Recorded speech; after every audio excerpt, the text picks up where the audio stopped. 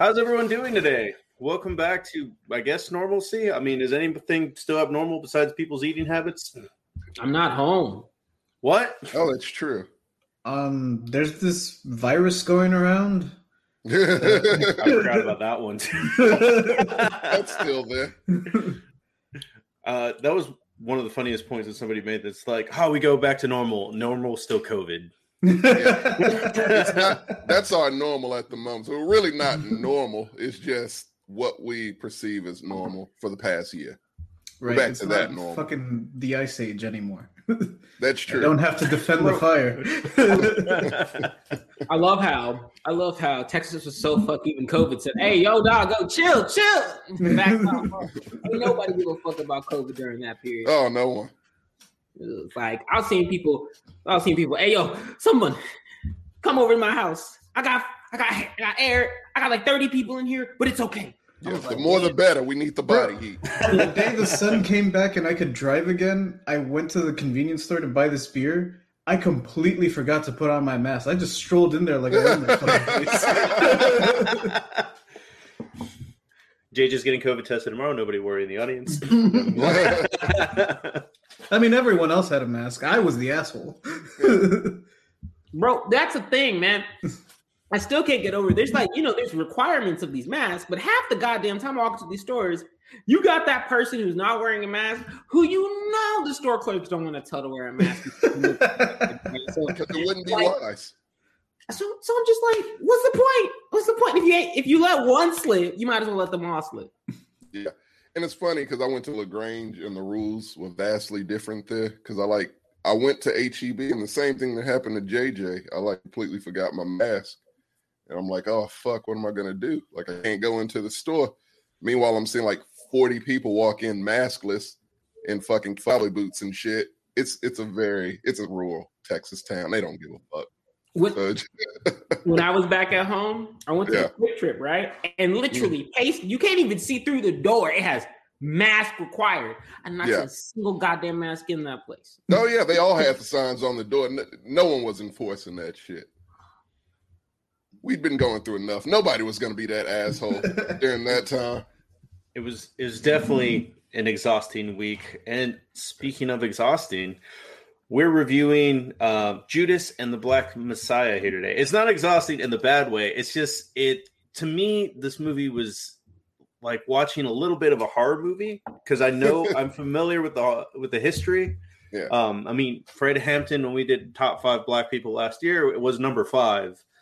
How'd you all feel with the overall about this movie? I mean, I loved it very much. I was just happy to see a fucking Fred Hampton movie because I've always felt like Fred Hampton was that third missing piece of that civil rights trinity of MLK and Malcolm X. I always thought Fred Hampton should have been lumped in with those two, but he wasn't around very long. And no, that was this movie explains why. It's because unlike those other two, their whole methods were, MLK all about peace, which not much you could really do with that because he was all about that shit. And that was kind of the way we got shit to the way it was. Malcolm X was just like, fuck everybody. Black people only. Leave us the fuck alone. We can leave. We can stay. Just don't fuck with us or we will kill you. That was Malcolm X's whole thing. And Fred Hampton was like, squash really all of that. It's like, nah, man, it's the system. It oppresses us all in different ways. We need to stick together, all of us, white, black, Hispanic, to topple those motherfuckers. And that was the wrong view to have back then with fucking J. Edgar Hoover as the head of the FBI because, that method would have worked. There's no doubt in my mind. Yeah, right? Piece of shit. But I always felt like his message was almost stronger than both Malcolm and MLK's message. His message would have toppled some shit. And that's the reason why they thought of him as such a threat. And I thought that was a very fascinating story that had never been told. I mean, much to Tommy's point, this was because I got some feelings on this movie. But I mean, it's such a different perspective and one where this is not a spoiler or anything, but as he's getting together all these different groups of people, you realize he's like, oh shit, yeah, it's not just about the system. It's just about, hey, we're poor. All of us are trying to just be out here and survive, and we have one common enemy that's making it fucked for all of us. And they were terrible, right? And so it was such an interesting dynamic because, like you said, I felt like Fred Hampton was kind of more in the middle, right? He was like true, like he wasn't all soft like I'm okay, right? You know, go sit there, get your face punched in. Wasn't like that. He wasn't, let's go shoot up. Malcolm X was. He was just as hardcore as Malcolm. He was just like, hey, like he tinged on hardcore, but he was passionate for his people, right? It was not like very passionate in terms of, and you could see that they're doing like genuine good, right? Like I love, excuse me, about to burp right there. I love how right out the gate it establishes that this is not just a radical group. Like they're establishing breakfast programs and things to help out the community, and that's their primary objective. They're not just sitting here like, you know, preaching to preach. But this movie was very, very, like, I think that Fred Hampton got done a lot of justice, and I think there's plenty of areas to talk about in this, but I enjoyed it overall. I do have one feeling, but outside of that, really, really good. JJ? I also kind of felt like you, Marco. Yeah. I don't know where my fingers go. In the sense that I was vague, I'm vaguely familiar with the history. And as I was watching it, I had that reaction that I said I was going to have, where it's like I'm halfway through it and I'm like, oh shit, no, I know where this is going now. But yeah, I really, really enjoyed it. And also to Tommy's point, I feel that like Fred Hampton's message was sort of that little like missing piece, that one part of history that, you know, the school teaches MLK a lot, Malcolm X a little. That's it. Moving on. 2 pages. We'll leave. Yeah. These dudes existed. They did shit. Yeah. Well, everything about the 80s were crazy.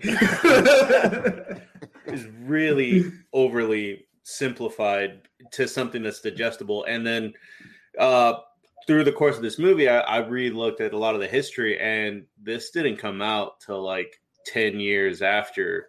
Like his wife had to fight the courts for 15 years or something like that. And that actually is even in the epilogue of the movie, but they denied everything. They were just like, they played it the way that a police shooting today happens. They were like, oh, they shot first. Everything's terrible, despite all the evidence, like ballistic wise, being that's not true. They just played it off. And I mean, if you think it was easy to get away, it's easy to get away now with like, oh man, guy shouldn't have done that. Now that's why he's dead. It's a lot easier when all you have is a couple black and white images, and that's the story being given everywhere. And like this was, I think there's a couple that broke into the FBI building that proved COINTELPRO exists, and that's the reason why we know the truth of everything. Oh yeah, FBI sucks. By the way, you know, I can't. J. Edgar Hoover's FBI was the worst fucking thing. One of the worst things in this fucking country. It's no telling. Like the dirt and the skeletons from when that motherfucker was in charge. Like it's ridiculous. And that he should be fucking eliminated from history. He is such a piece of shit, and I hope he's rotting in hell, which he probably is. So as a funny note, because this movie does start off with a speech by Edgar Hoover, I thought that was Robert Duvall. Come to find out, it's Martin Sheen. Yeah. Under some of the creepiest fucking makeup I've ever seen in my life. He looked like a penguin, man. He straight up looked like he was auditioning for the next Batman movie. The Penguin. But yeah, he gives I may get a little bit blurred up. I saw this movie before the apocalypse. Right, yeah, same.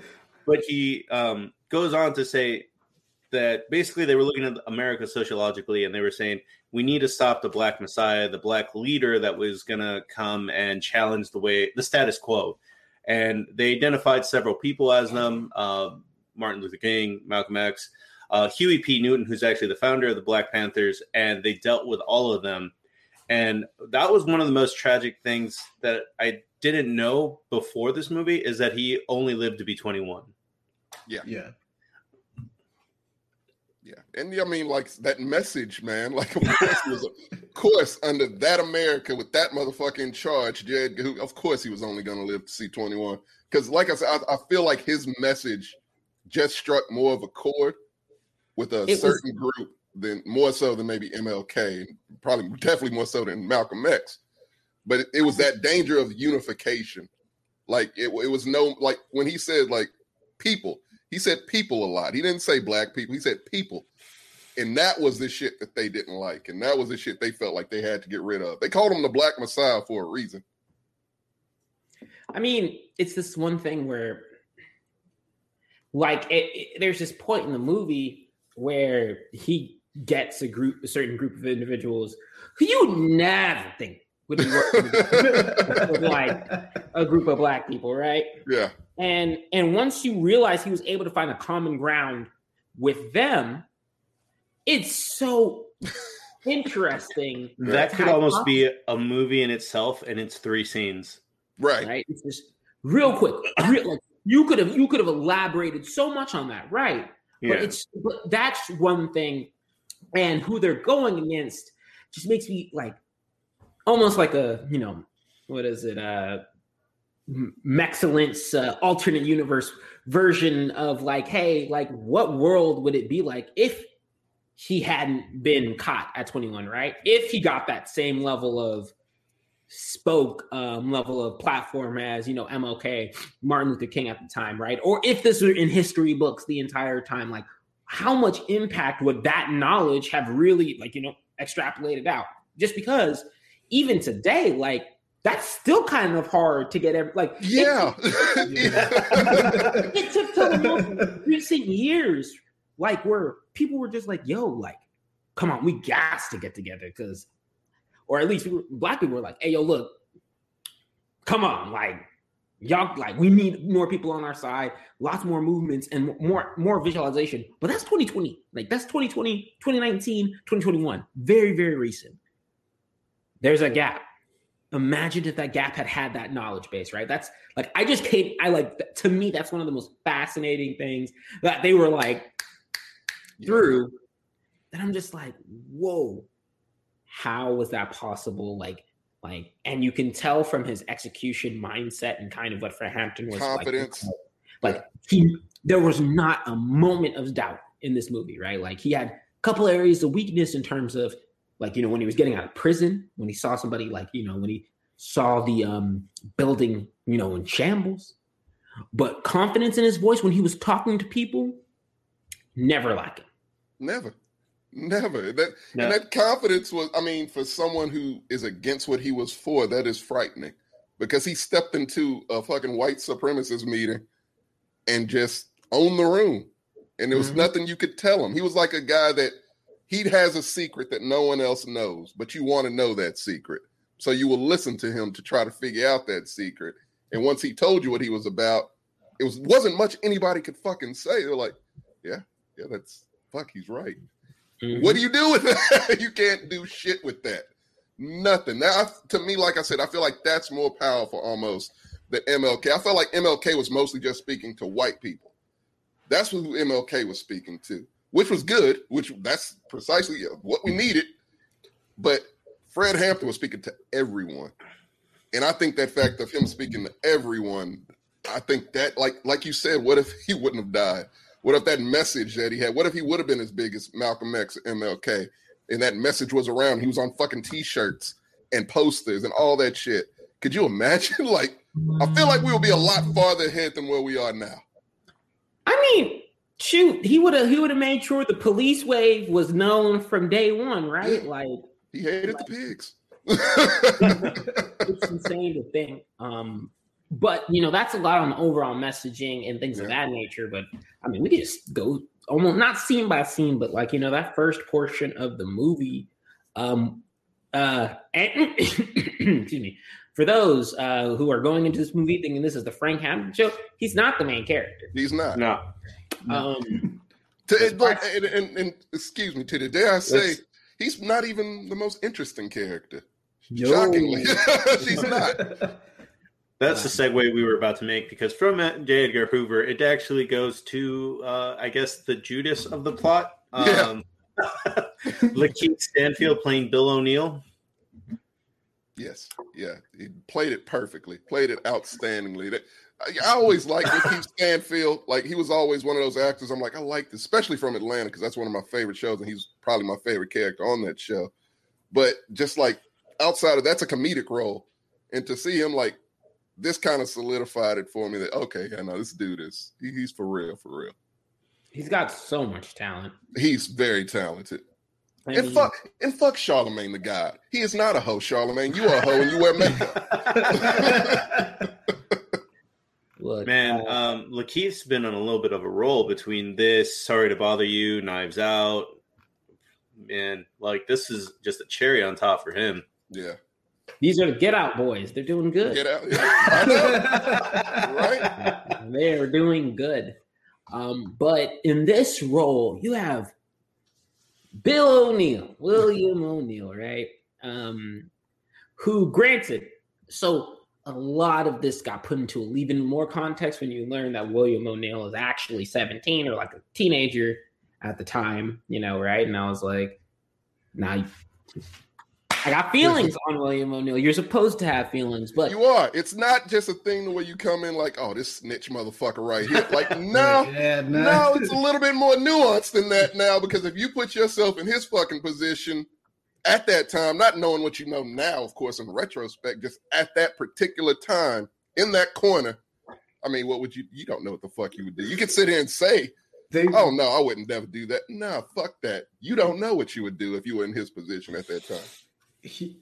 There was that one movie with The Rock and fucking Shane from The Walking Dead where The Rock's kid like has weed mailed to him because his friend talks him into it, and it's just entrapment by the cops, by the FBI or whoever the hell it is, what ATF, I don't know who it is, but it's just entrapment to like, all right, we got you for mailing weed. You can either give up your friend or you can do all the time. Like, and it's kind of this, they're still pulling this shit is the point I'm trying to make. Yeah. They're still doing this crap. I think the movie's literally called Snitch, looking it up. Yeah. I was thinking of it. Yeah, it is. It's called Snitch. So very appropriate, JJ, for this particular movie. But yeah, if you've seen the movie Snitch, that's what they got Bill O'Neill wrapped up in. They got him for something minor. Well, not really minor, but stealing cars. He also looked fly. He looked cool from the beginning until he's in handcuffs. Like, it was just like he goes in, flashing the badge, big hat, and it's so he makes an impression on you because he doesn't have revolutionary confidence, but he does have the confidence to be like, oh, this guy's going to be cool. And if you don't know anything about the history, because you follow this guy throughout the movie, you don't know what he's going to do in the conflict. I mean, he literally gets pressured by, one second. Roy Mitchell. Roy Mitchell, yeah. To be like, oh, you're starting to believe this shit. And I mean, the movie does play it one way a little bit more heavy than the other, but you don't know exactly what's going to happen because you can tell because he's acting so well that he is feeling more and more conflicted as this movie goes on. Yeah. And the thing that I loved about it is like when he's around fucking Roy Mitchell, you can see just the nervousness and the like, I don't know how much longer I can keep doing this shit. Meanwhile, when he goes in there, that motherfucker owns the room. Like, it's not a doubt in your mind like, oh no, he's down. Like, nah, we ain't worried about Bill. Like, he's straight. Like, that motherfucker's down with this. And in reality, like, he will leave as soon as he leaves them. You see, like, just the conflict on his face. Like, fuck this, man. I don't know how much longer I can keep this up. And I think that shit was the most fascinating part of that.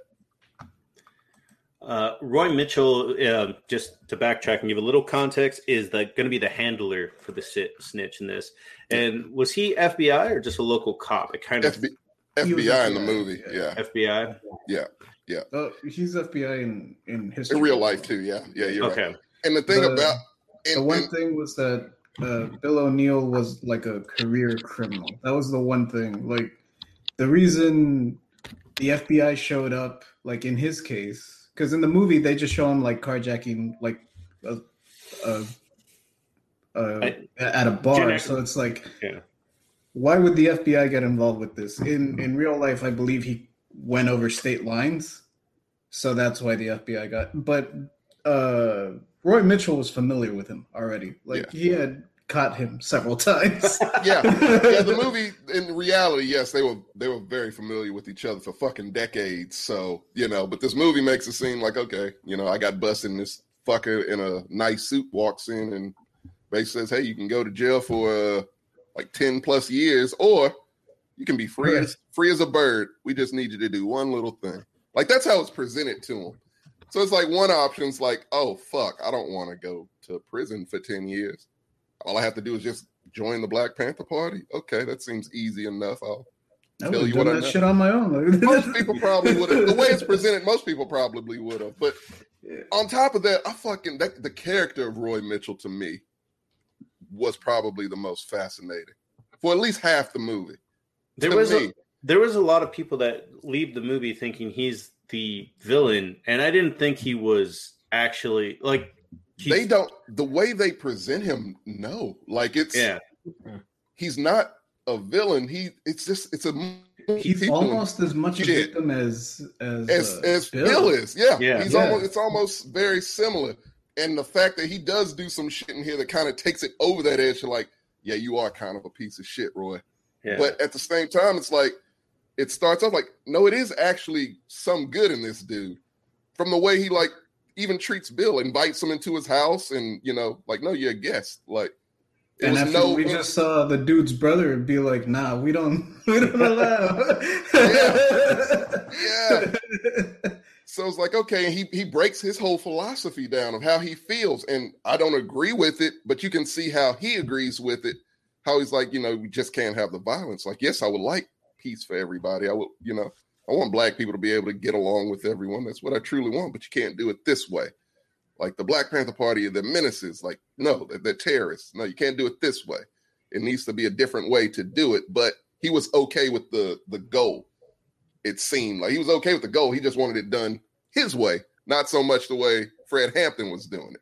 And that's kind of the confliction. It's like, well, this is the way it needs to be done. You don't know that because you're white and privileged.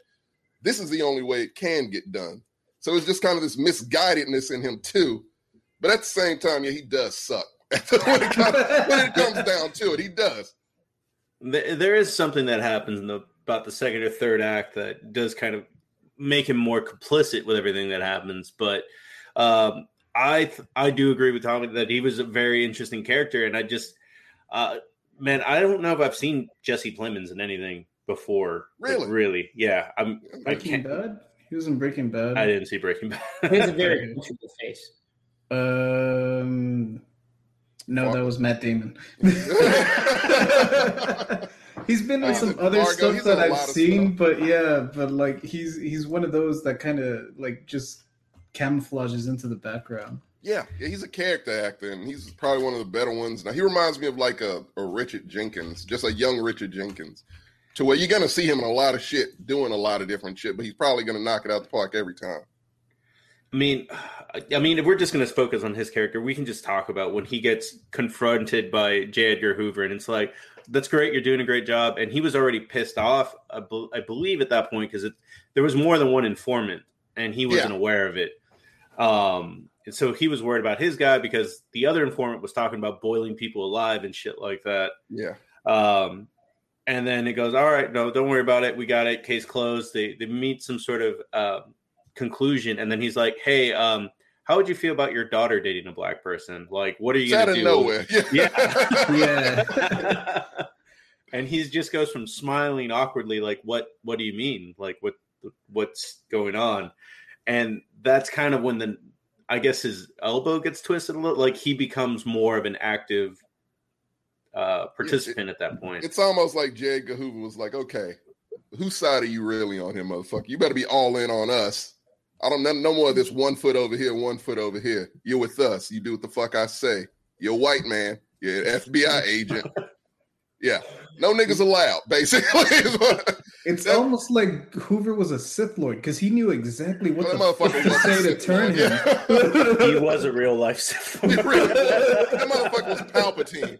He was probably the inspiration for Senator Palpatine. Like, he's a piece of shit.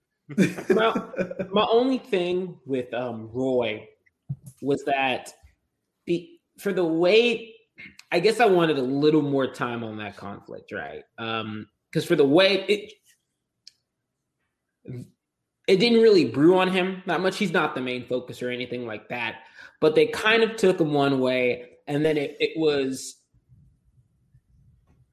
I wanted not necessarily more clarity, but just a little more. Like, I was like, okay, you're almost there with the complexity. I kind of understand where your real mind is, kind of where you're at, because, like, I mean, up until that point, he was saying a lot, but he was saying quite a bit.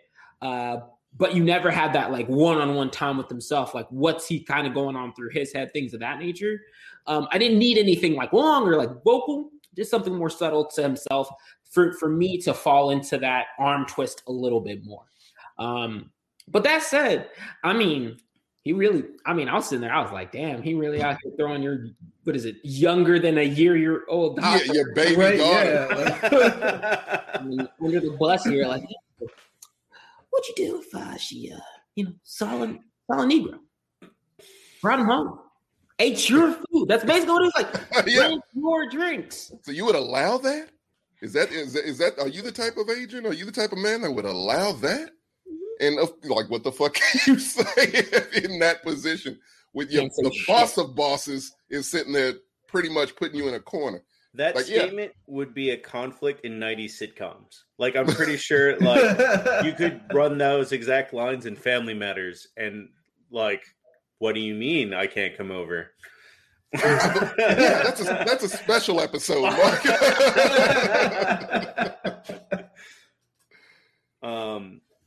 I will say, of all the things that kind of drag the movie for some reason, because we've already talked about everything that's interesting for the most part, I wasn't too into Fred Hampton's wife's plot.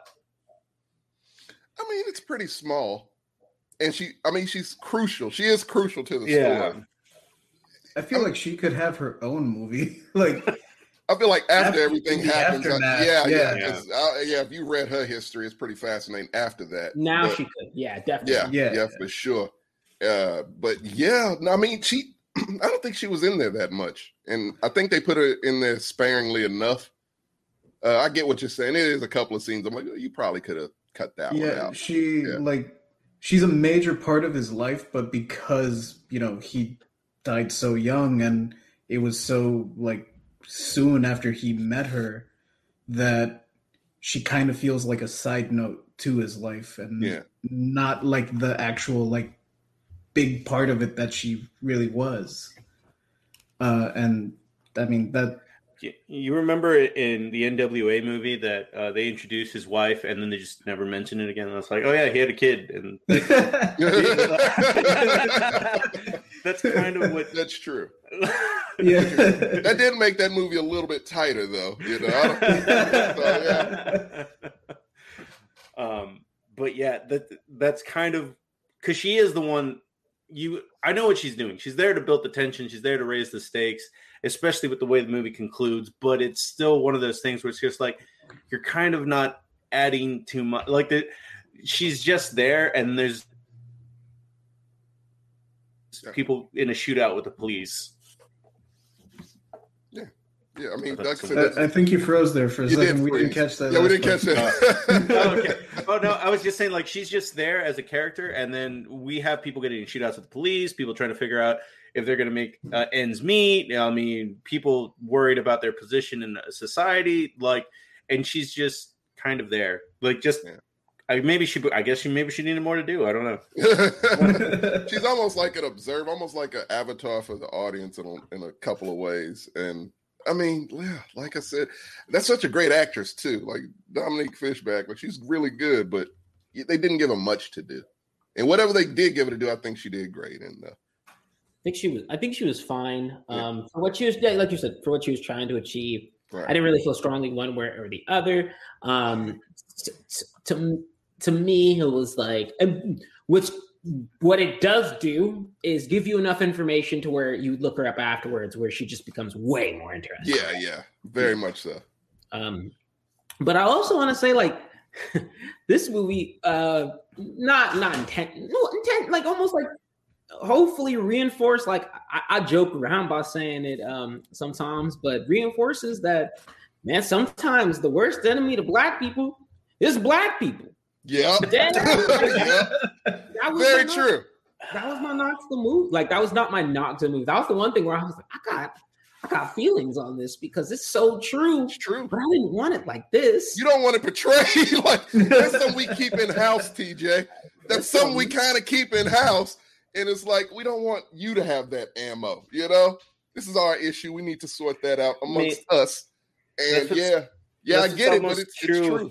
You know, that's what's true of almost every revolutionary movement. And then there's some smug white guy out there like crabs in a bucket. That kind of shit.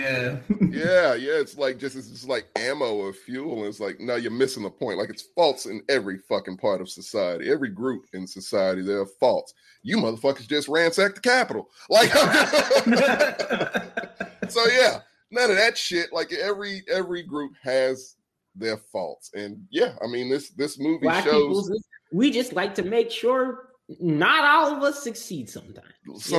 Hey, we look out, some of them look out for number one and number one only. Fuck a cause. TJ is just looking out for me. Hey, well, I thought that was very targeted. I know that I'm like that one. Like, I'm like that one dude in One Night, all right? But I don't think you are. It was just like, I was telling my friend, and he's not a black dude, but I was telling him, I was like, yeah, man, you gonna hate. I was like, you gonna hate the cops. You're gonna hate just the system. You're gonna hate black people. You're like, well, he was like, what? I was like, trust me, you won't be like, this is really what happened. I was like, yeah. Then you're gonna look it up and find out it's worse. Very much so. But I mean, there's so many strengths to this movie, right? Even with some of the things that draw back, if I had to like pull a criticism, I guess I would say, no. I was gonna say maybe the time felt long, but it really didn't to me. Everything felt necessary. Like, I didn't feel like there was really much of a misbeat. Oh, my bad. Only thing I would say was it kind of, I guess, with the plot line with the wife, that was like the cheesiest it felt. You get what I'm saying? Yeah, I get you. Like if I had to pick cheesy moments, like that felt like it was the cheesiest. Outside of that, like, this movie was excellent, and it's just black cinema keeps crushing the shit. Oh, we've been killing it. Hey, look, they everything with the Black Lives Matter movement, George Floyd, all that protest shit, they're like greenlighting every goddamn black script in Hollywood right now. And this is the product of that. This whole year that you've been kind of seeing is somewhat of a product of that shit. In that, we had, I lost track of all the fucking excellent ass black movies. TJ, Marco, JJ, if the Oscars were honest this year, it would be nothing but black movies that would be like nominated for Best Picture, technically, because I mean, you look on Rotten Tomatoes. Yeah, you look on Rotten Tomatoes, the highest rated movies thus far are black movies. One Night in Miami, The Five Bloods, like, it's a shitload. I'm missing some. It's so goddamn many of them. It's a great time for black cinema, man, and this is just one more. Just nothing but black movies and Sonic the Hedgehog. That's it. That's all we need. That's it. That's how it is. He has the sass of black people, so you know what? He does. I mean, his look and everything was inspired by Michael Jackson, so. Yeah, very true. I guess, man, if I had a criticism, it's hard to find one, man. Because when I went into this movie, I was expecting more of a historical biopic. This shit is a fucking thriller. That's really what it is. Like, it from the opening scene to the last fucking scene, it's a thriller. That's what it is, and that's how it's paced. That's how it's structured. And I think that was its strength to me. Its main strength was that fact. So, yeah, I guess if I did have a criticism, yeah, some of those scenes with him and his wife, like, you needed those scenes to, humanize and all that stuff, because you only see one side of Fred Hampton. That's just being a bad motherfucker throughout the whole fucking movie, basically. It was like, okay, we gotta, we can't just mythologize, Right. make it this mythical, legend here. We have to humanize him in a way. So I think it was necessary, but it did kind of, things did for me a little bit. But that's a small fucking criticism, man. This movie was excellent and essential, I think. Just as so this is going to be the part where we just get into spoilers, because we've actually said everything there is to say about the movie besides our final thoughts, and that's just I'm glad we got to talk about this ending. Well, that's what we're about to do. I'm glad that I spent the whole movie like clutching a pillow, like, because it's like, I know what happens, and then it makes it worse. Yeah. Yeah. And we got to the end, and I'm like, "Oh, great! They didn't show it." Like, Yeah. you get to feel it, but I don't know why. I thought maybe because I did get a horror movie vibe that it was like they were going to be graphic about it. Like, I felt they were going to be too, and I'm like, oh, please don't show it, because I mean, if you don't know how it's fucked up. The whole thing is fucked up.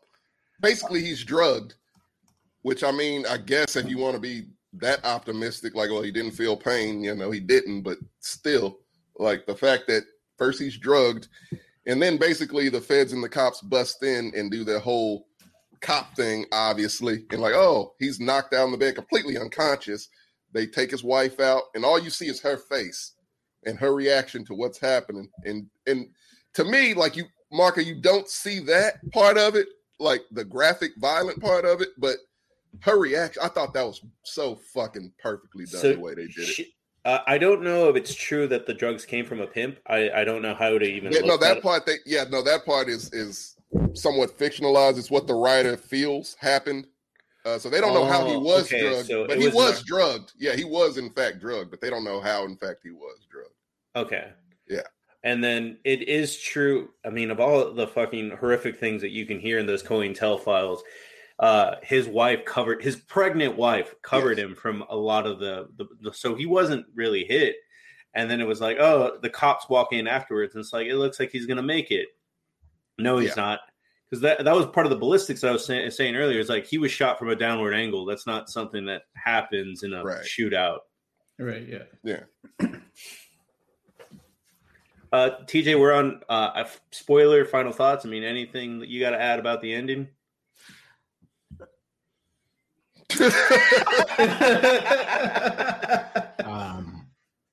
It's not so like, I tried to go in as blind as possible, didn't know anything about Fred Hampton, outside of that he died, and so I was just like, okay, I can see where this is going, because it has to end somewhere.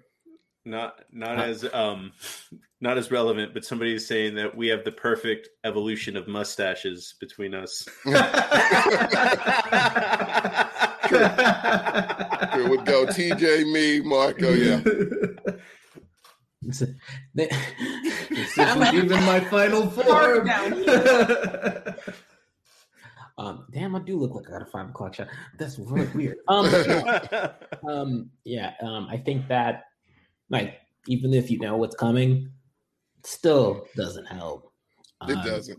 Especially since they do such a great job of, like, when you leave this movie, I don't think there's a soul that wouldn't like Fred Hampton, right?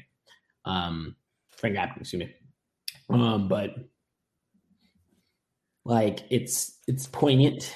I like how they explained the truths near the end and kind of gave some additional context. It makes you think, and you wander off. And I do think this is a more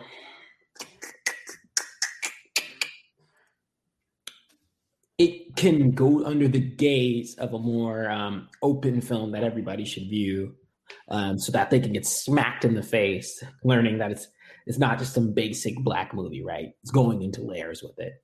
I think it's surface. I don't want to say it's surface level, but it's presentation. Like, if you look at a trailer, you look at some clips, like, you could disguise this to be like, hey, it's like a black empowerment movie, but like everybody, it's your baby's first one, and then it can hit you in the face with the truths. So that's something I do like about it. But I think that it's a fantastic film.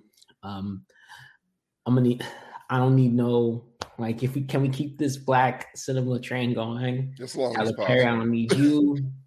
Get that motherfucker out. Just let people use his studio. Rent your studio out, Tyler Perry, and you just fucking retire. We don't need you anymore. I didn't know he had a show on BET right now.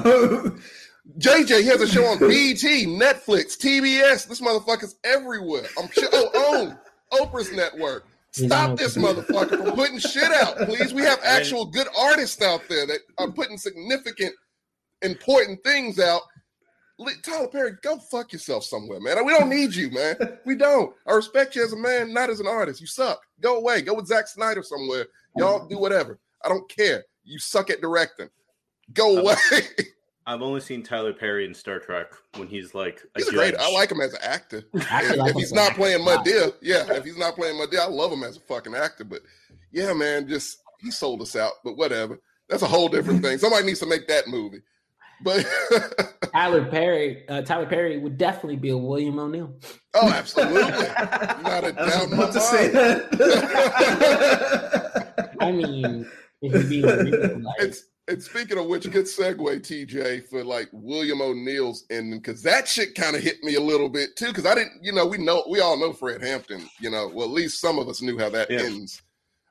I had no clue how William O'Neill's story ended. And then when they hit you with the truth. Oh, that was not a good freeze. Oh, yeah. I was like, so it's almost poetic in a way. It really is. Like, it is legitimately almost poetic how he ends, And if you don't know, it's spoiler. He gives it one interview. He only gave one interview, and it was for a documentary, Eyes on the Prize 2, which I remember seeing those fucking infomercials late at night when I was a child. Had no idea this shit was in it. But despite that, he only gave one interview in which, like, I watched the interview. I don't know if anybody else did, but I went and looked it up on YouTube. It's kind of everywhere now. It was hard as fuck to find before this movie, but now, it's a million videos on YouTube with the whole interview. It'll be on Netflix next month. Oh, for sure. They'll make a documentary. But, like, the thing is, watch that interview. I highly recommend you watch that fucking interview because it's a weird thing, like, with him to where he's almost, as he's speaking, he's talking, trying to convince, it seems like himself of some of the things he's saying, trying to justify what he was doing. It's the in-between, man. The in-between him answering things, I think, is the most fascinating shit because you can see it in him. You can fucking see the conflict in him and the guilt in him. And even though he's trying to tell the interviewer, those moments, those small silent moments, you can easily see like this motherfucker is fucked up. He's racked with fucking guilt. And then you find out the night the interview premiered, he killed him.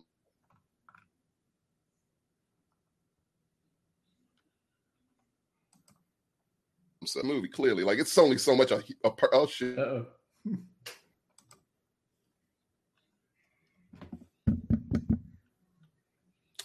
Is Tommy freezing? Yeah, I can still hear you. Oh, okay. So Tommy's frozen. He's monologuing and we can't hear him. I just want y'all to know he's saying very inspirational things. I can't hear him, but I'm imagining he's saying very inspirational. This is the Forrest Gump moment where speak about the war in Vietnam, and then. By the way, Forrest Gump, probably the only other movie I can name off that has Black Panthers in them.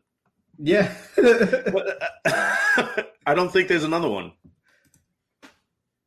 All right. Well, in that case, jump into final ratings. I highly recommend this movie. Hope we get more stories about COINTELPRO. Hope we get more stories about Tommy's back. Yeah. It gets the highest rating of anything I could give. Just even if you didn't even give a fuck about the revolution through any way, it's well acted. Cinematography is beautiful, which is something that we didn't even get to talk about because of how much plot this movie has. Yeah. Yeah, it's a lot of story in it for sure. Yeah, man. I don't know if I the whole question, because my favorite movie so far is, One Night in Miami. It was always just a question, like, I know one of these two movies is going to overtake the other. It didn't make me think as much as One Night in Miami did, but it entertained me more. And it made me feel some kind of way a little bit more. That's more, I don't want to say more relevant, but it's, police brutality is pretty fucking relevant. So, I mean, just that kind of hit me more. It was the hits. Like, this movie hits you.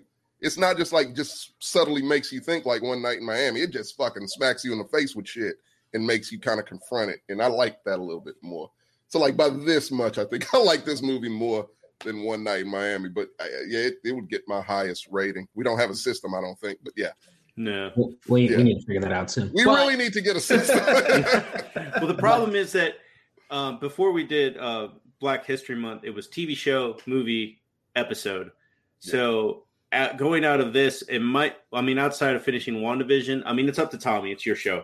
But I don't know.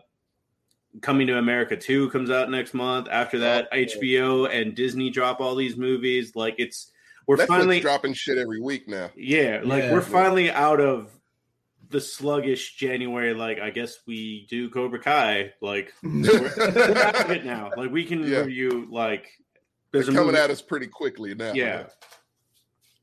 But yeah, we're on final thoughts. TJ, we haven't heard TJ and JJ. Who wants to go next? I got it. All right. JJ. I'm sorry, I'm not going last. My bad. But movies fantastic. It's gets my highest recommendation as well. I think I'm the opposite of Tommy. I don't know if this one usurped one night for me. Not because this one didn't pack the punches, more so because how do I describe this? The finesse that One Night has is still the most impressive. Like, it is that I give you. It just has finesse with it that not a lot of movies have to deliver a message. This one definitely gives you your message, and it's a great message, and I vibed with it the entire way through. But it ain't hiding it. It ain't giving you perspectives. It's giving you. It's telling you that this is what it is. Well, it's almost based on a true story or something like that. Maybe that's why.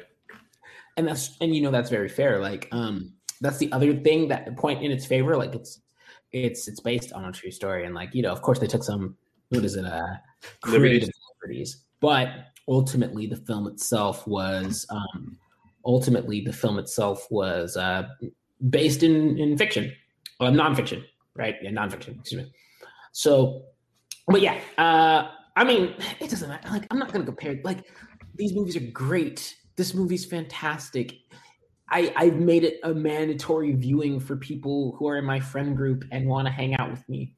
If anybody wants to spend time with me or wants to talk to me or wants to give me, I said, this is your mandatory Black History Month viewing. Like, you cannot leave this month without watching this movie. Do one for the Black people. And get yourself educated on this. But yeah, high recommendation. Definitely something that I want to rewatch.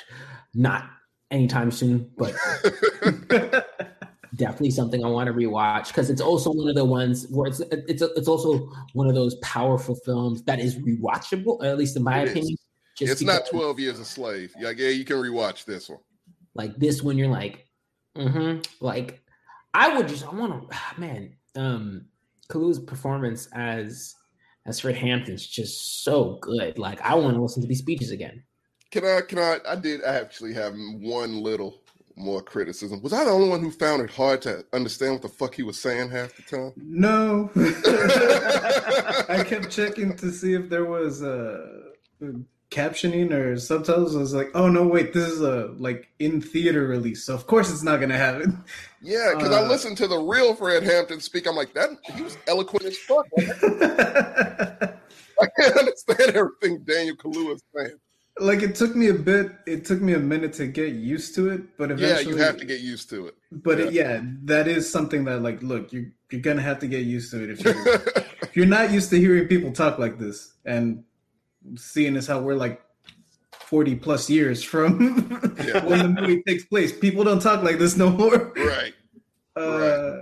I mean, I had subtitles, so.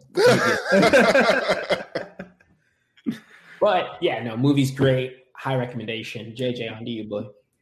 I mean, yeah, high praise all around. Same. Just the highest rating I could probably give it. We don't have a rating system, but today I was talking to some of my coworkers about it. Like, we have our little own separate group chat amongst ourselves. And they were like, "Oh, I saw the little things. It was great. It was fantastic." I was like, "Have you guys seen Judas and the Black Messiah? Because we can't be friends if you haven't." Like, that's the highest rating. We can't be friends unless we can't be friends if you don't like it. I'm sorry, or haven't seen it. But one thing that we haven't really touched on, because this movie hits on like almost every single level. The cinematography for this movie is fantastic. Oh, dude, it is gorgeous. Reverse back. That shot, yeah, that shot when Bill O'Neill comes into the office after it's been ransacked, when the FBI first searches it. That shot, like, fucking gave me flashbacks of when I worked at the casino, because I can't tell you how many times I walked into the back office and was like, fuck. And that's how I felt, like that same feeling of dread. Oh, did I freeze? No, we got you. Okay.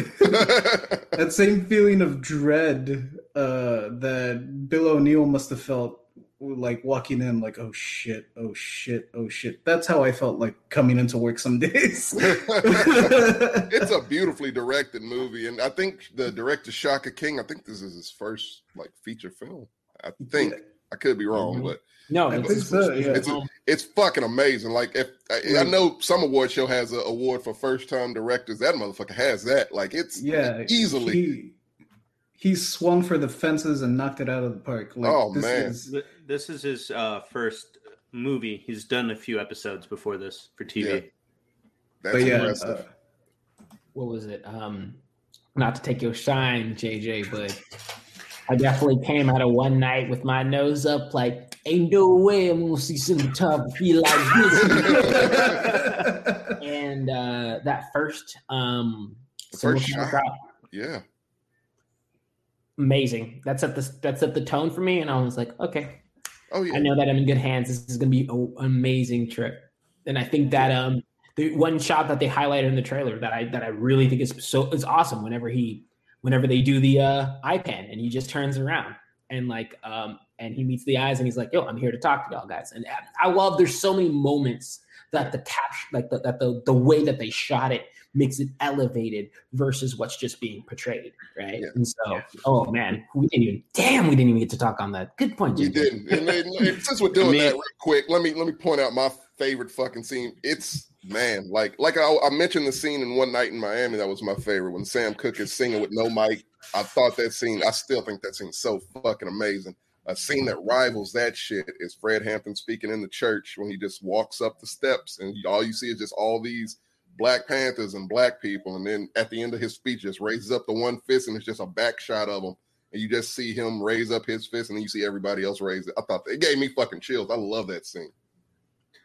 I mean, if we're gonna praise the cinematography and things like that, I just have to say that this is a drama. Like, at its heart of it, it has better action scenes than probably any of the action movies I've seen in 2 years. That shootout is amazing. Yeah. Well, it's multiple, actually. What the fuck am I saying? It's a couple of fucking. Well, both shootouts with the cops. Yeah. The one with the one character, the one with at the stronghold. Like, they're both shot amazingly. Yeah, amazingly, man. And they are both tense as fuck too. Like I said, I compared it more to a thriller. It is a drama. You're right. Technically, I feel like, it's definitely more of a drama, but it instills so many thriller elements to keep you so invested and interested. Like, if you feel like this is it's not at all a boring movie in any way, shape, or form. It will hook you. You will be on the edge of your seat throughout the whole thing, even if you know how it ends. And it's just so well done, man. So that's the other thing too. Like, I don't feel like necessarily knowing the history will take anything away from the movie. No, Like Mark knew it, and it, if anything, it heightened it for him. And for me, when the shoe was like starting to drop, and I realized where this was going, I was like, "Oh fuck!" Like yeah. now I have like this extra level of dread because I know where it's going. But yeah, it edged out One Night in Miami for me, just mostly on the fact that it's based on a true story. So like, history is something that's always very interesting, but also something that I think today a lot of people take for granted. And that old expression always rings true: those who don't know history are doomed to repeat it. So I'm really glad this movie exists. Just like, period.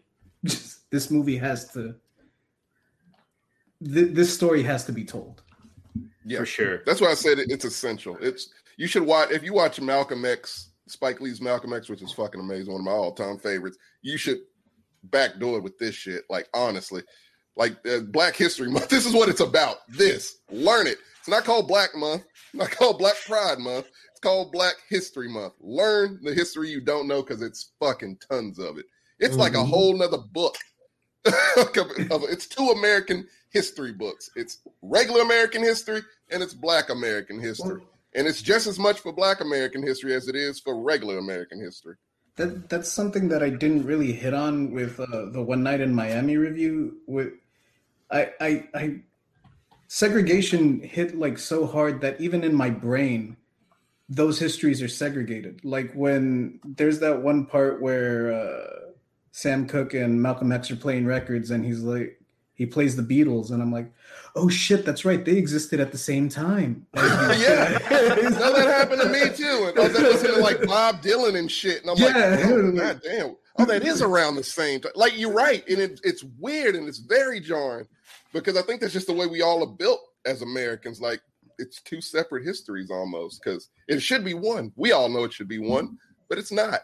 Like, we know more about, white people in America. We know anything about Black people in this country that shaped it and innovated it and did things. I think whenever history gets too out of the status quo, they don't like we have to talk about Martin. Out of all the figures that came out of this period, they choose Martin Luther King for a reason, and then they still leave a lot of Martin Luther King's speeches and things out. A riot is the sound of the unheard. Like, they leave that shit out for a reason. He had some fantastic speeches, man. Like, really great speeches. Some that even rivaled I Have a Dream. And no, because that's the thing, man.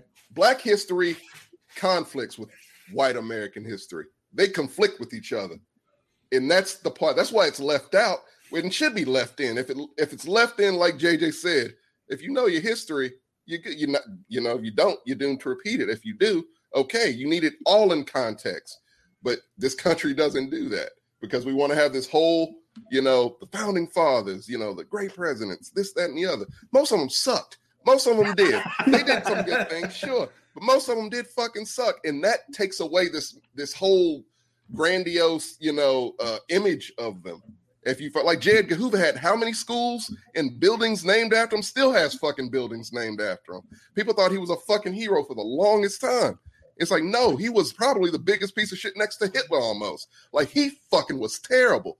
And that's the thing. Our history conflicts with regular white American history. And that's when that shit's got to change. If that doesn't change, then, we kind of are kind of fucked, And I think that's a good top point to end this review, which it was like, I love this topic. I love this movie.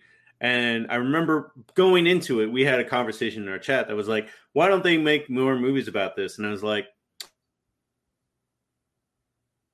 because it ends with no happy end. Like, there is very few of them do end with happy endings. Yeah. Actually, none of them end with happy ending. Well, guys, I think that'll close out Judas and the Black Messiah for now. If you haven't seen it, please do. We can't be friends if you don't. But as popular request from the snowstorm we will be reviewing the trailer, I guess, expectations. This is I don't think it'll be very long. I'll play the trailer, and then we'll talk about, I guess, what we hope to see when when Mortal Kombat comes out. Y'all want my opinions on this one? Oh, not bad. Play it, Marco. Roll it. Y'all want my opinion? All right.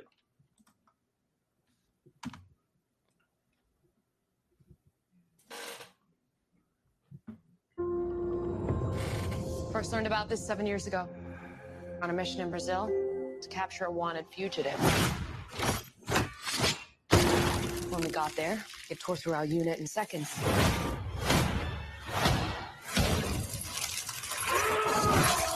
Sold. I'm in. It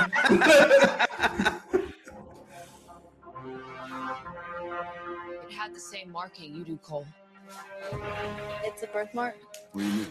He was born with it. It's not a birthmark, Cole. It means you've been chosen. Throughout history, different cultures all over the world reference a great tournament of champions. That dragon marking? I think it's an invitation to fight for something known.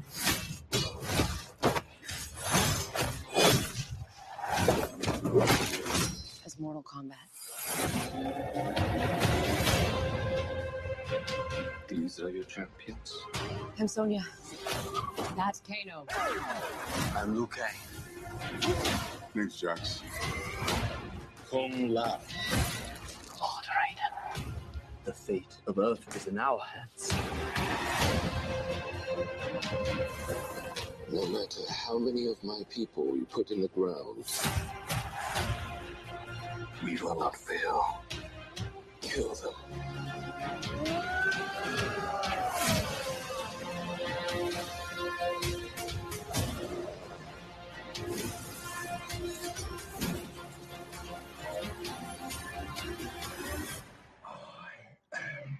Sub-Zero.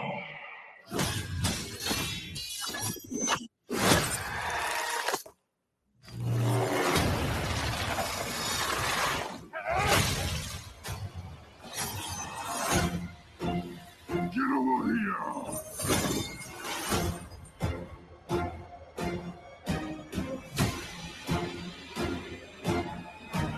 Finish them!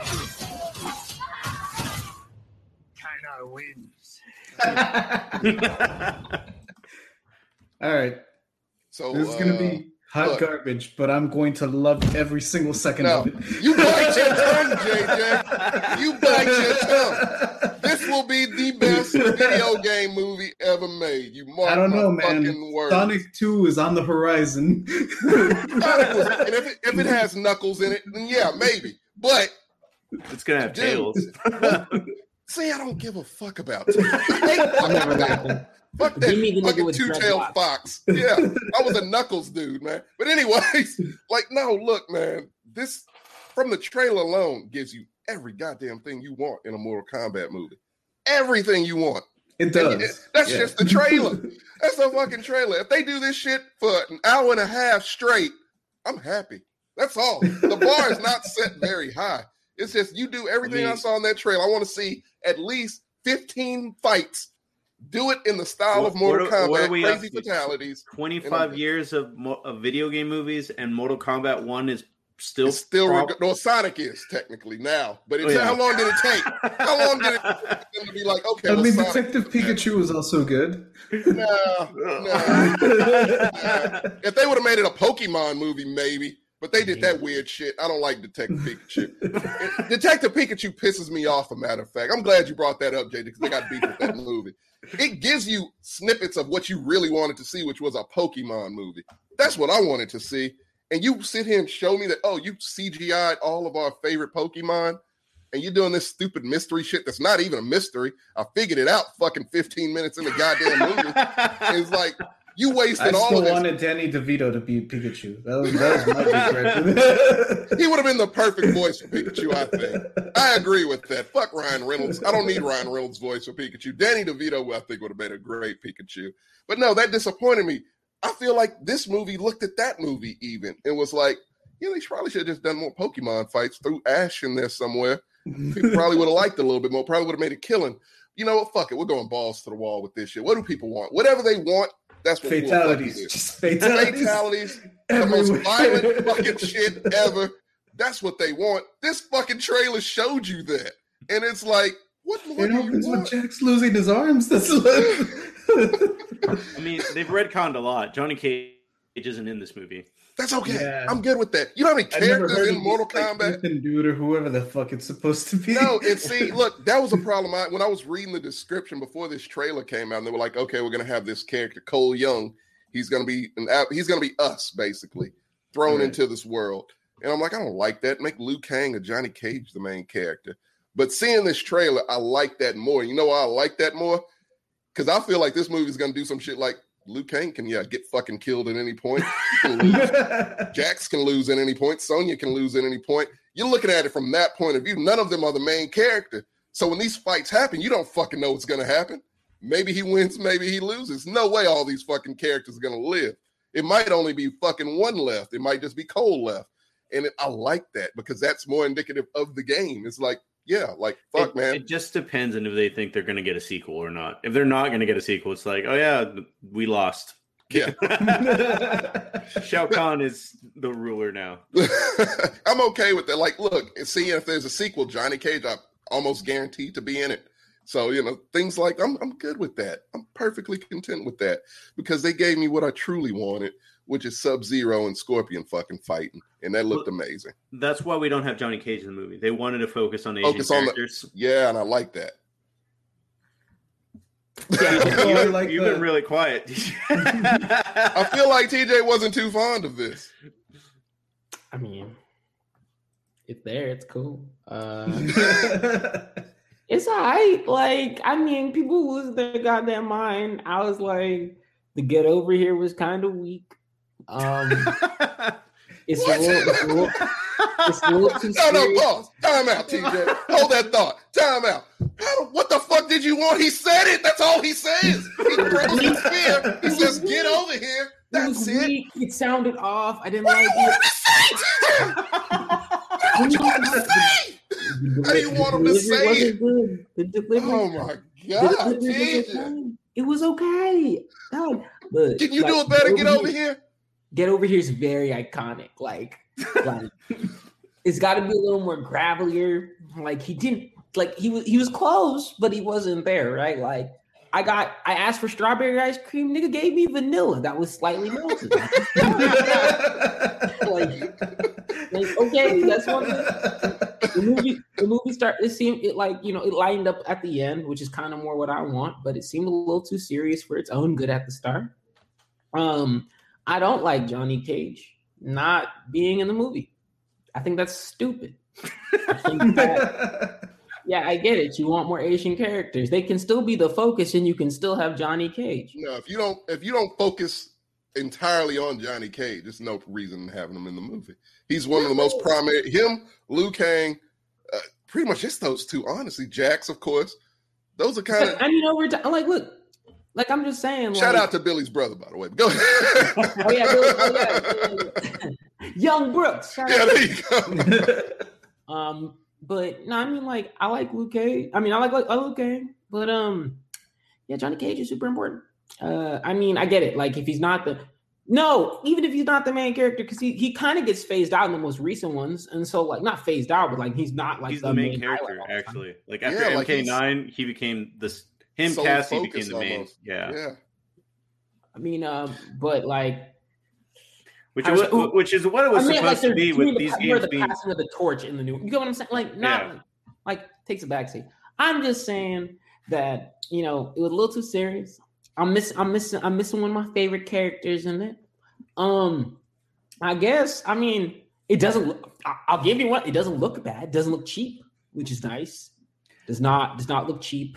See how these fight scenes go. Oh wait, Kano's laser kind of looks lame, but hey, you know what? That's fine. That's fine. I will say that the CGI isn't great, like because they get the Terminator hands. Goro looks terrible. Yeah, they're not CGing out a mustache, so I feel like no. What is it? Sub-Zero stuff looked fine. I think Sub-Zero is gonna have like the best scenes. To be honest, that's what they're doing. I did not like the way Jax's hands looked. They didn't look like hands. It was weird. It looked like kind of. I think they did the ice effects first, and they didn't realize how much it was going to cost. That's what it seemed like to me. Yeah, they still got a couple of months to clean it up. You know, we always say that, right? But unless you Sonic, you ain't going back to fix something like that. It worked for them. So we got to start cyberbullying Mortal Kombat. If you want to know what I want more, I'm hoping they lean more into the tone of what we got at the end of the trailer, where it's a little humorous. Right? Like, because that's what Mortal Kombat is. This series is just one giant, over-exaggerated B movie every single time. I mean, it's a combat to the death. Like, you ain't never really worried about the stakes for these people. I mean, because you're going to get one iteration in the very next game. So you're good, right? So play it up. Have fun with it. That's really what I want. If they have fun with it, know that people unironically love that first movie. Don't play too many homages to it, but do some sprinkles and give some passion and fix the get over here. You know? No, you keep the get over here. It was perfect. It was not. It was kind of weak. It wasn't. Oh, I don't want over the top. I want a nice subtle get over here. You know. No, but it didn't sound like. But hey, the actor was trying his best. Great actor. So I give it a C, C minus, C plus, something like C in the C range. So I looked at Kano because I thought it was the dude that played the boomerang guy in Suicide Squad. No, and apparently, like the only big thing this dude has ever done is Anchorman 2. And I didn't see Anchorman 2, so I can't help with that. Cool thing about looking up the movie, I found out Cabal's in it. Yes, he is. And if you look at the trailer closely, it looks like he's the one at the end of that fatality with Liu Kang. If you look closer, it looks like Cabal is the one that's about to get that fire dragon. What it looked like. And I'm not a big Cabal guy, so let him die first. I don't give a fuck. Fuck Cabal. And see, like it's so many kids. Like I wanted Ermac. I love Ermac. He's maybe in it, maybe not. I couldn't tell. Is who's playing Melina? Melina. That's the girl. That's the Valkyrie. Valkyrie, right? That's what I thought. Mm-hmm. Like, I just want to make sure because I was like going through that trailer. I was like, I think that's Valkyrie, but I don't know. No, Tessa Thompson. Is it Tessa Thompson? No, it's not Tessa Thompson. It's I don't know who. It looks like her. She was looking like her. You have a couple of actors in this that you haven't seen, but really the Asian actors are like the more high profile actors in this. Okay, so I'm wrong. It's not Valkyrie. It's a girl named Sissy Stringer who's done like nothing. Yeah, like I say, from the trailer, it looks like Valkyrie, right? It does, yeah. But she does look a lot like the girl that they got has only been in Children of the Corn, a remake, I guess. Oh, bro, best movie I fucking don't know what the hell that is like. Okay, but you know what? Talking too much, y'all too. What? We're done. We already said that. Like, I mean, I don't like every bit of it. I don't like the CGI. That's the only thing, but that could be fixed. And then if it's not, I mean, I can deal with bad CGI. I just want to have fun, and it's not a very high bar. Like I can still have fun watching Street Fighter, and it's a terrible, terrible movie. It's trash. It's not going to be as bad as Annihilation. Like, there's no way Annihilation. As bad as Annihilation. We don't talk about it. It doesn't exist. The fucking ice effect, the ice sword was already better than Annihilation. So there's no way. The trailer was already better than Annihilation. But see, it's weird because, like, I guess I'm so passionate about this because the way Sammy feels about Street Fighter is how I feel about Mortal Kombat. Like, it's been a part of my life since I started. Not since I started playing video games. I'm glad you like it. I love it, TJ. It's better than Street Fighter. I can't say shit. I like wrong person. I don't give a fuck about. Actually, I like Street Fighter, but I got Mortal Kombat's cool. cool. It's great. It's a legendary game, TJ. Otherwise, they wouldn't be making a movie about it. Like it's just. I don't like the games that much, if I'm being honest. And I love fighting games. I've never liked Mortal Kombat. Really? You a Tekken guy? No, I'm traditional fighter. I'm like Street Fighter. I love Virtual Fighter. Soul Calibur. You know? No, not the 3D arena ones. I'm a Tekken guy. Tekken's fun, but like Mortal Kombat, like it's always felt too much. You know what I'm saying? Like that's what it's the over the topness that. But see, like the OG ones where like it was kind of over the top, but it was still cool, like kind of cool pixel animation. Like I owned the game. I've owned almost every one because I'm a fighting game player. But I maybe like, but the most recent ones they try too hard. And I'm just like, I don't like this. Like, just you ain't got to do all this. Like, hey, you know what? For people who like it, like this is to you. I'm gonna give it a shot. Like I'm gonna go in. I like the series enough to own every game from it, so I'm gonna go in and try and have my cheerful face on. But like I said, I ain't like. I am twisting Sam's arm that week. We're going to review the movie. We're going to play the video game. We're going to dress up like Mortal Kombat characters and fight in the woods. Yeah. I'm down for all of this. Yeah. I mean, JJ already looks like a Mortal Kombat character. He just needs to gain more weight. I can do that. Who's the? Yeah, you know which character. I forgot his fucking name, but yeah, I'd never play. TJ's gonna character. All right, Joe. Yeah, he's terrible. TJ's gonna show up. We're gonna spray paint his arm silver. Yeah. Bro, I never. Man, I mean, I was a basic bitch. Like if I'm coming in to play Mortal Kombat, I'm playing one of the ninjas. I'm playing Sub-Zero, Scorpion, Noob, and one of the newer ones. Like I'm playing those characters. Yeah, I always stuck with the ninjas. Like, Smoke was my guy. Because they're cooler. Come on. They're the best. Fuck Cyborg, by the way. I hate the Cyborgs. I'm not a fan of them. I like that they just changed the Cyborg ninjas? Yeah, I'm not a fan of the Cyborg ninjas. They were okay. They were great in Mortal Kombat 3 because that was the first time you saw them and you were like, oh, this is badass. But by like Mortal Kombat 11, you're like, okay, I'm done with them. I don't think they're in 11. Oh, wait, yeah. Oh, they're not? Frosted, yeah. Yeah.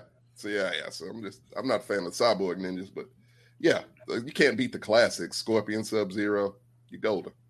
I like that Scorpion's the good guy in this. Or it looks like he's going to be the good guy in this.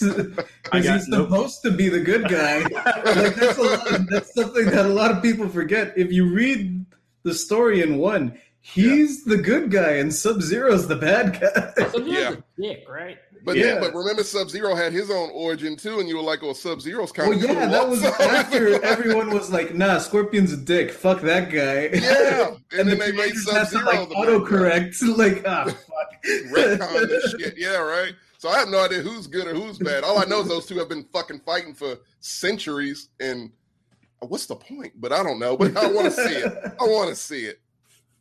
I'm gonna give it a fair shake. I'm excited to see it. More video game movie attempts, the better. And you don't have to leave your home to see it, TJ. That has to be a little bit better. It could be great. It could be great. It could be, and even if it's bad, that's still okay too, right? Because I'm gonna get enjoyment out of it one way or another. But if it's shit, if it's absolute garbage and it's not funny and it's a waste of time and everybody hates it, I'm coming in and I'm pointing at you, nigga. I'm pointing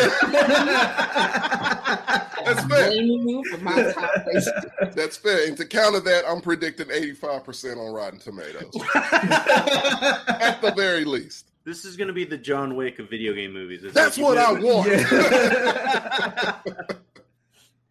Well, I guess that about wraps up our reviews. This is going to be just putting you guys on the spot, and if you don't have it, you don't have it. Topic for the weekend. Did anyone think of anything? Last weekend? Top 5. Nigga, I don't do this to me. Like you're the smart one of this group. Dog, It's also Tuesday. we did just get over the apocalypse, and I haven't been right since. So yeah, give me a day. I'll have a subject for you tomorrow. All right. Yeah. Well, guys, thank you all in the audience for coming to our review of Judas and the Black Messiah, as well as our review of Mortal Kombat.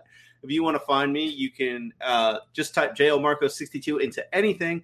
I'll come up and I'll add you. You can be my friend. JJ, where can they find you? They can get that right. Yeah. They can find me at Super Saiyan J on Instagram. I also have a Twitter, but it's confusing according to Sam. So, TJ, where can they find you? TJ Mana, Instagram. If you look for me on Facebook, I will not press accept. Not you. I just don't want to be on Facebook. Unless it's for Martin's birthday. Happy birthday, Martin. What about for you, Tom? Oh, Tommy McGrew art, Instagram. I'm not on Facebook either. I hate it. Go ahead. All right, guys. Well, thank you for tuning in. Y'all have a wonderful night. Okay, I love you. Bye-bye. Bye.